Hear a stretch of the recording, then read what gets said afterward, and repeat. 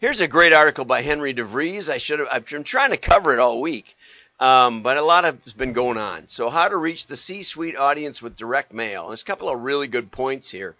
You can attract high-paying clients by marketing with a book and a speech, and I've done that. I send out the book, and sometimes I used to send out cassettes, VHS cassettes to clients before we had the internet. I would do a little pitch for them. I saw that on a PBS special. Direct mail helps a brand break through digital clutter, so why not use it to market to C-suite executives, especially in your area. A small printer in Dallas asked me, well, I don't work with e-commerce companies. I said, in Dallas, there must be 100 e-commerce companies. Find a directory, find a listing, figure it out, go visit them. That's what I told him. I don't think he did. I think he might be No, I don't think he was a Minuteman press. He was something else. But, one of those kind of presses. Might have been Minuteman. Okay. It's not your grandpa's standalone direct mail bulk mailing. Well, some is and some isn't. I just got another one. Here was one from yesterday, an asphalt company. Has a nice picture of their truck. That would not be the picture I would use. I would use a picture of a happy customer in front of their paved road or something like that. But 38 years, in spite of the bad, how bad it is, I still thought, I could use somebody to repair my road. So it still works, still gets through. Okay, do your grandpa's. If you can't do anything else, I didn't have any asphalt company come to mind from the digital advertising that went across me today so far. I don't even remember one ad. I know that I've seen ads. I just don't know what they were. Okay, so you can confirm digitally, but tactile marketing gives you a touch point. So give them a touch point.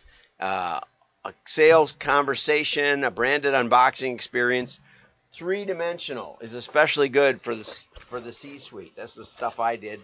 Hand addressed, makes noise. I don't know if you can hear that, but I hope you can.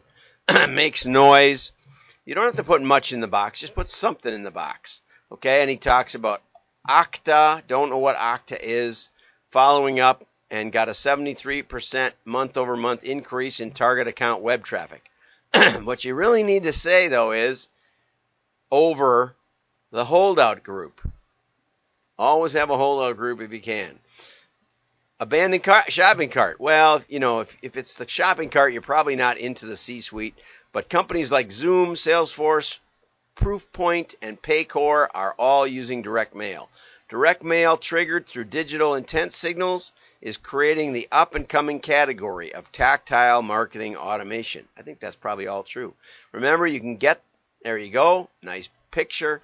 You can get the show notes by going to wdma.org and subscribing. We're getting more and more subscribers, which is nice. And I had to get to Ritson. I'm sorry. Play this at 2x speed. You can do it on LinkedIn or on YouTube. Just change the settings to 2x, and you'll be able to get it done in less than 10 minutes. How cool is that? And now talk really fast. Tiffany's brand needs an updating in fashion. That means alienating loyal customers by Mark Ritson.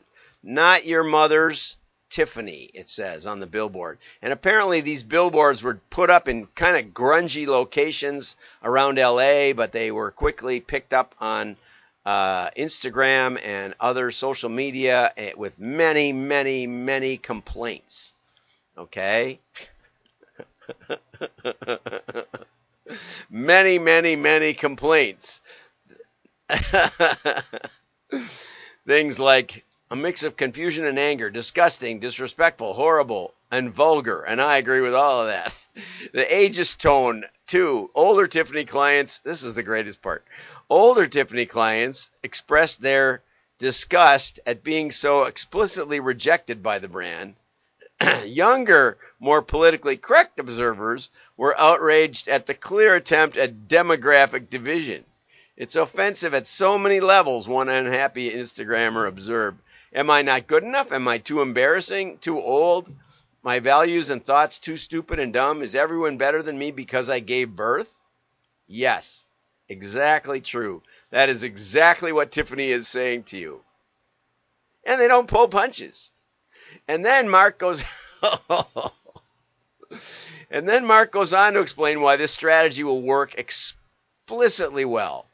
Tiffany's, they got rid of the 1836 blue, which is apparently their color of blue, special. You get the Tiffany's box. It's not just turquoise Pantone. It doesn't look like turquoise to me. Anyway, it's 1837 blue. That's the name of that color. Oh my gosh. So it's old, old, old, old. But the acquirers of Tiffany's, they were going to buy Tiffany's for 16.3 billion, and they had to cut it down to, and so then they pulled out of the deal. Then they pulled out of the deal, and then Tiffany sued them for pulling out of the deal. And apparently the settlement was that they would come back with only 15.8 billion. That wasn't much, It's like not even a 10% deal that they gave Tiffany's. But anyway, so first they painted all the stores in key markets yellow. You can see I like yellow as a pitch for the Yellow Diamonds. Then they sold rugby balls, skateboards, and other sporting goods product with the Tiffany name on them.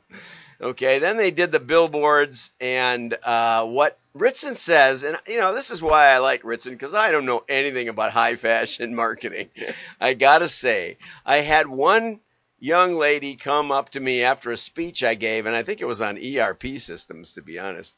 The DMA used to assign, they used to write the copy and the speech title before they had a speaker, which always seemed a little backwards to me. So they asked me to speak on how to process orders with your distribution package. What did they say? For customers, for companies under $5 million.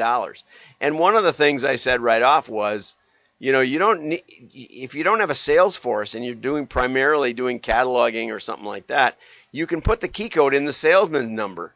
You can find fields that you're not using if your IT people level with you, and you just start using them. And you can keep calling them sales number, and you can use it for tracking ID and stuff like that. I had lots of little tips like that.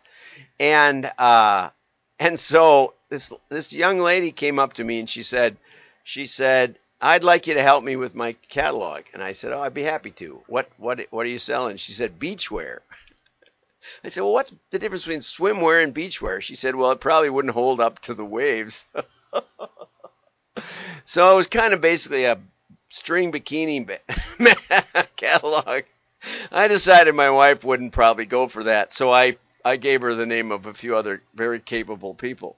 But the point is that mostly that I don't know anything about fashion or really branding either. So go get this article. Go subscribe to WDMA over there. It's free, WDMA.org. And what basically he says is, if your brand is big enough, famous enough, iconic enough, you can push it very far away from its original conservative base and still achieve significant success. If you have a great product distribution, and inalienable